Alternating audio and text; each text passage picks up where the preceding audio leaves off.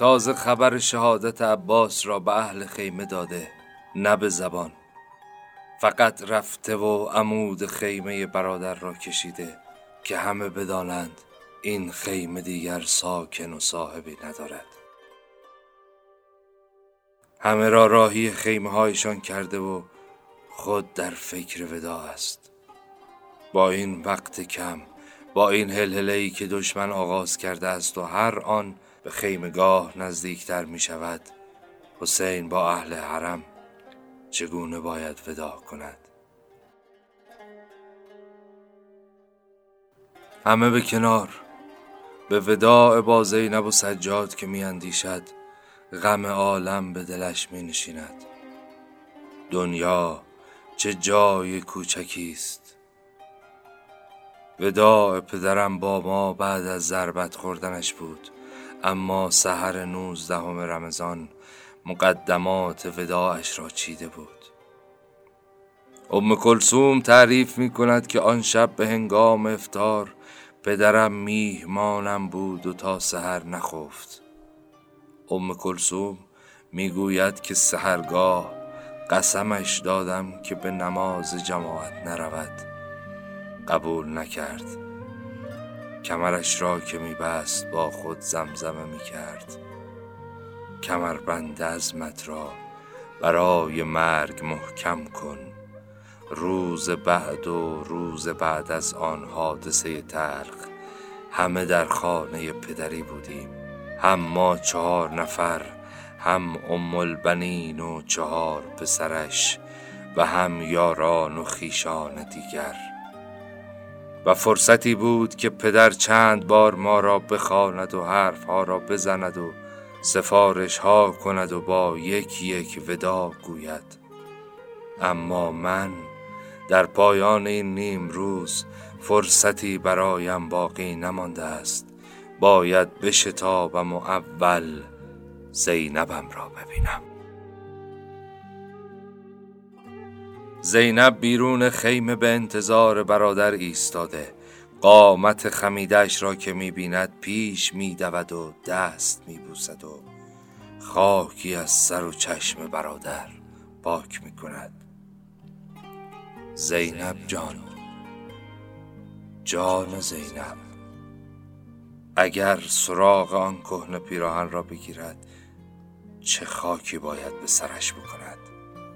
سالها این ماجرا را حتی به ذهنش هم راه نداده است که شاید روزی برسد و حسین آن را طلب کند. جان و هستیم فدایت حسین جان، چه کاری از خواهرت ساخته است؟ وقت تنگ است و این منم و این غریبستان و این گرگ های به خون تشنه. لعنت الله علی القوم الظالمین.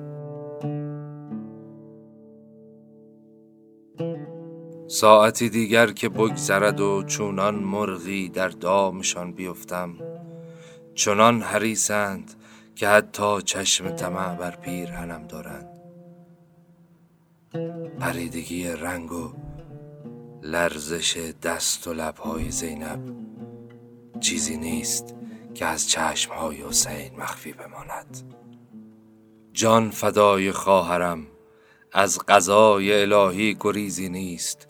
آن کهنه پیرهن که نزد توست پیراهن ذلت نیست، پیراهن شرف و غیرت است. بیاور در زیر بر تنم باشد، شاید کهنگی آن به غارتش نیرزد. این حرفها، این کهنه پیراهن بوی خون میدهد حسین برادرم، بوی رفتن میدهد به دار بقا. این را مادرمان گفت، روزهای پایانی عمرش بود که آمد نشست، زانو به زانو مرا پیش خودش نشاند. آن روز نه تو در خانه بودی نه حسن. آن روز مثل همیشه دست بر صورتم کشید و موهایم را شانه زد و فرق سرم را بوسید.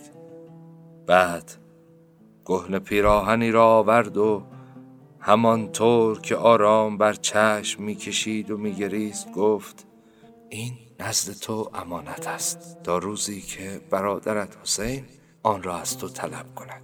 آن روز ساعتی بیش نخواهد گذشت که برادرت به آسمان ها پر میکشد.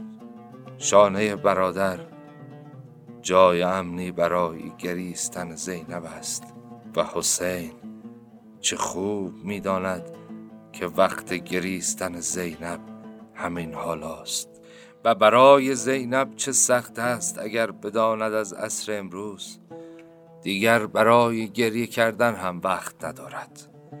ودا با زینب تمام نشده که ودا با سجاد و دختران و خواهرها پیش رو قرار میگیرد.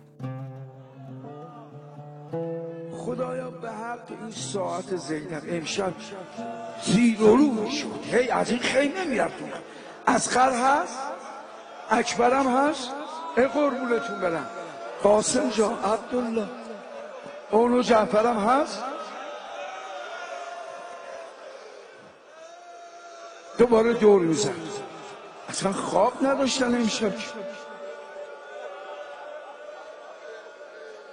امشب شهادت نامه عشاق.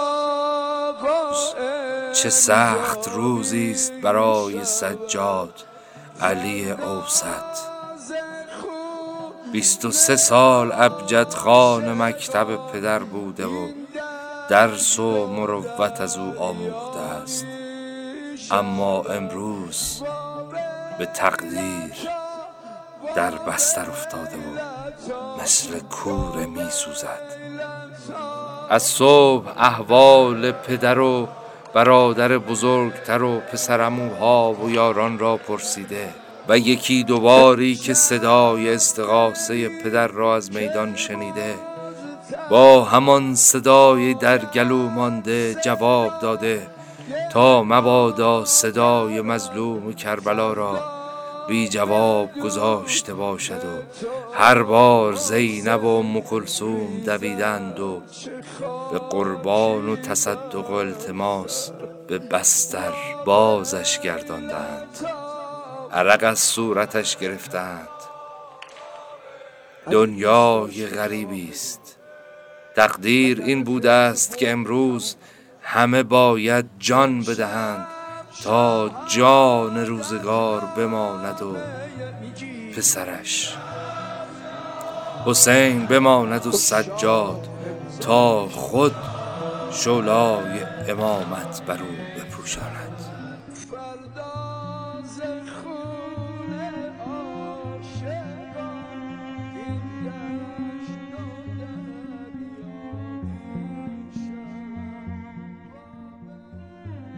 حسین که به خیمه وارد می شود، سجاد نیم خیز قیام می کند و مست از رایحه دلپذیر وجود پدر است.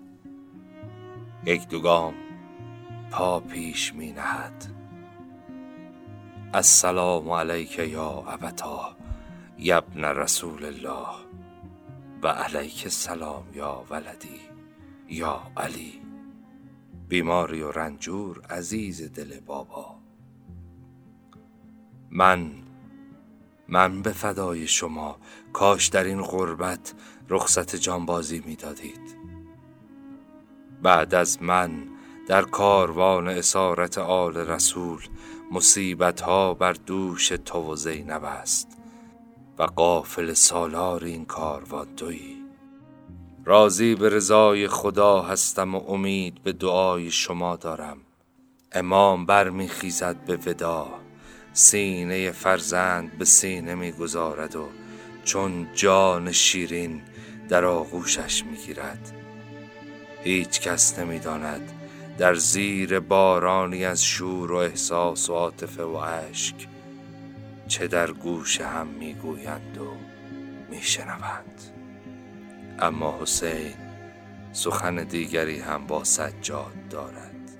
عزیز دل بابا، امروز دعایی را به تو یاد می دهم که از مادرم زهرای مرزی آموختم و او از رسول خدا و رسول از جبرائیل که گفت هرگاه حاجتی عظیم داشتی و مصائبی سخت و اموری عظیم به تو روی آورد، این گونه خدا را بخوان: به حق یاسین و القرآن الحکیم، به حق طه و القرآن العظیم، یا من یقدر علی حوائج السائلین، یا من یعلم ما فی الضمیر، یا منفسا عن المکروبین، یا مفرجا عن المغمومین، یا راحم شیخ الکبیر، یا رازق طفل الصغیر، یا من لا یحتاج الی التفسیر. صل علی محمد و آل محمد. امام از خیمه سجاد بیرون می آید، اما همه عالم دست بلند کردند که او بماند. آقا کنار خیمه دختران و خواهرانش ایستاده است و گویی اذن دخول می‌خواهد.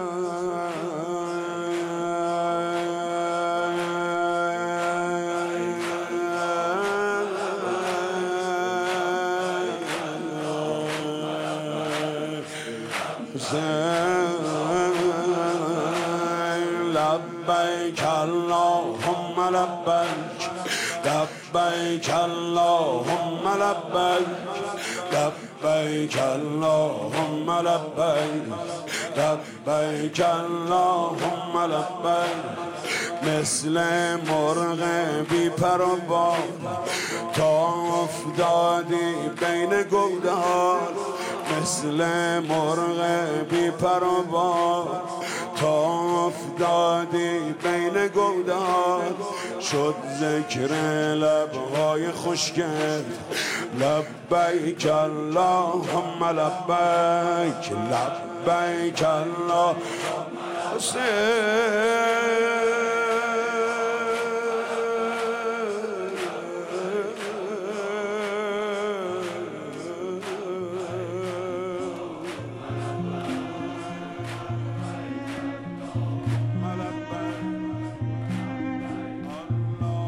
ای سکینه، ای فاطمه، ای زینب، ای ام کلثوم، از من به شما سلام.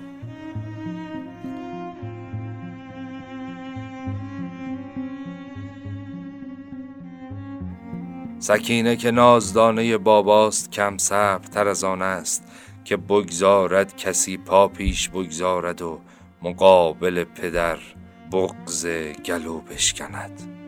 پیش می دود و پرده خیمه پس می زند و با صدایی حزین و چشمی نمناک لب باز می کند: پدر جان، سلام شما بوی خداحافظی می دهد.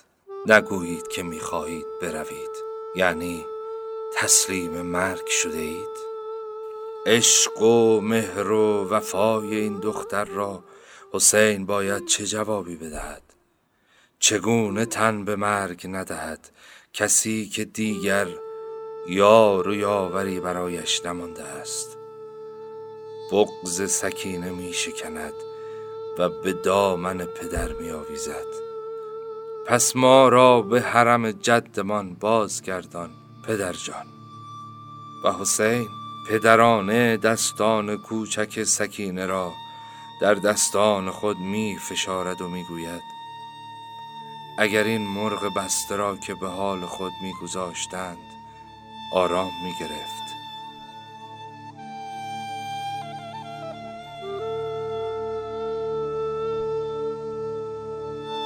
این اشاره کفایت می کند که سکینه دست به التماس بلند کند و پدر زانو بر زمین گذارد و اجازه دهد این مهربان دختر در امن ترین جای زمین و آسمان بی ترس و واهمه هر چه می خواهد اشک بریزد و دل سبک کند.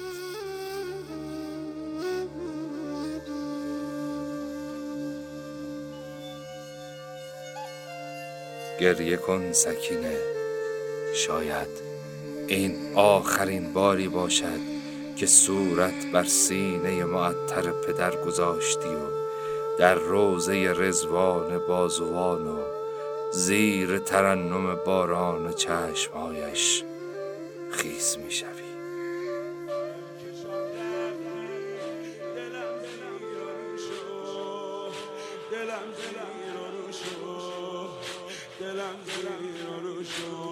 چشم حرامی با حرم رو برو شو، حرم رو برو شو، حرم رو برو شو. بیا برگرد خیمه ای کس و کارم، منو تنها نگذار ای علم دارم، منو تنها نگذار ای علم دارم، علم دارم. بیا برگرد خیمه ای کس و کارم، منو تنها نگذار علم دارم، علم دارم، علم دارم. آب به خیمه نرسید فدای سره، فدای سره، فدای سره. حسین قامتش خمید فدای سره، فدای سره، فدای سره. آب به خیمه نرسید فدای سره، فدای سره، فدای حسین قامتش خمید. بیا برگرد خیمه ای کس و کارم، منو تنها نگذار ای علم دارم. بیا برگرد خیمه. بابا جان، فاطمه و رقیه هم دل دارند. فاطمه را که میبینی این گوشه ایستاده است و دو دست بر دهان میلرزد و ابر بهار را اشکهایش شرمنده کرده است. خواهر 3 سالت را میبینی رقیه چطور به یک دست پر چادر زینب را گرفته است و دست دیگر بر سینه گذاشته. حمیده دختر یتیم مسلم را میبینی چطور به آغوش کلثوم خزیده و حق حق میکند. وقت تنگ است، هنگامه جنگ است، میدانی دل دشمن از سنگ است. پس بیا بگذار این 3 سال هم در باغ و ریحان عشق پدر نفسی تازه کند.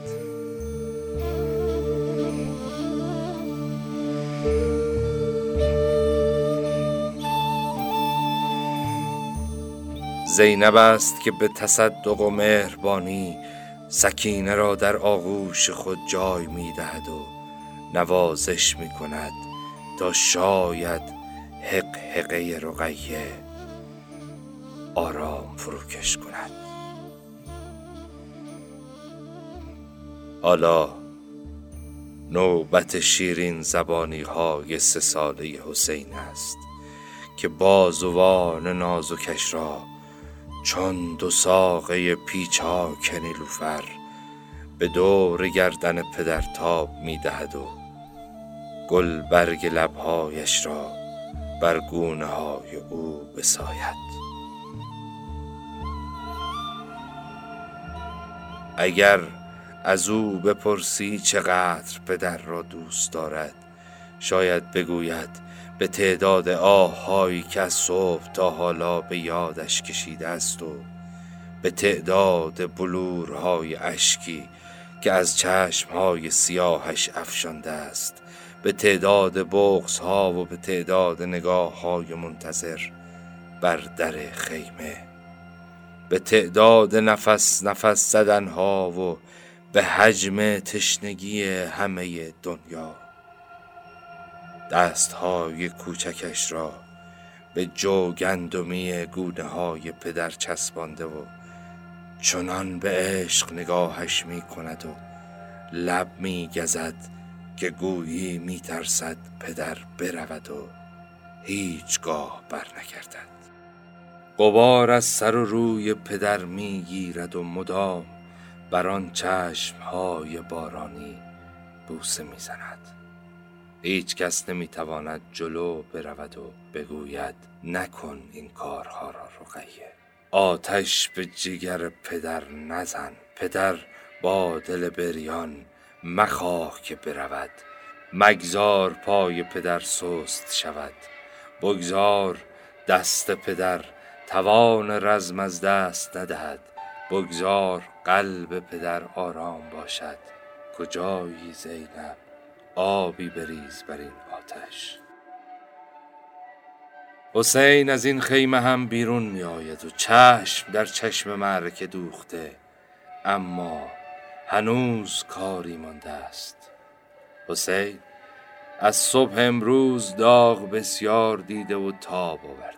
غربت و تنهایی جای خودش، داغ علی اکبر و قاسم و عباس جای خودش، زاری رقیه و سکینه جای خودش، علی اصغر و از پا افتادن رباب و قحط آب جای خود. اینها همه سخت، اما این که در چشم زینب نگاه کند و بگوید خدا حافظ، نه، این یکی را نمیتواند، نه نمیتواند، نه خودش میتواند این را بگوید، نه لبهای زینب به فدا میگردد. برای حسین زینب با همه فرق دارد. نه اینکه خواهر بزرگ و مهربانش است، نه اینکه همسر عبدالله ابن جعفر است، نه اینکه مادر اون و محمد است، نه اینکه دختر علی و زهراست، نه اینکه ام المصائب است. نه، اینها همه هست و همه اینها نیست.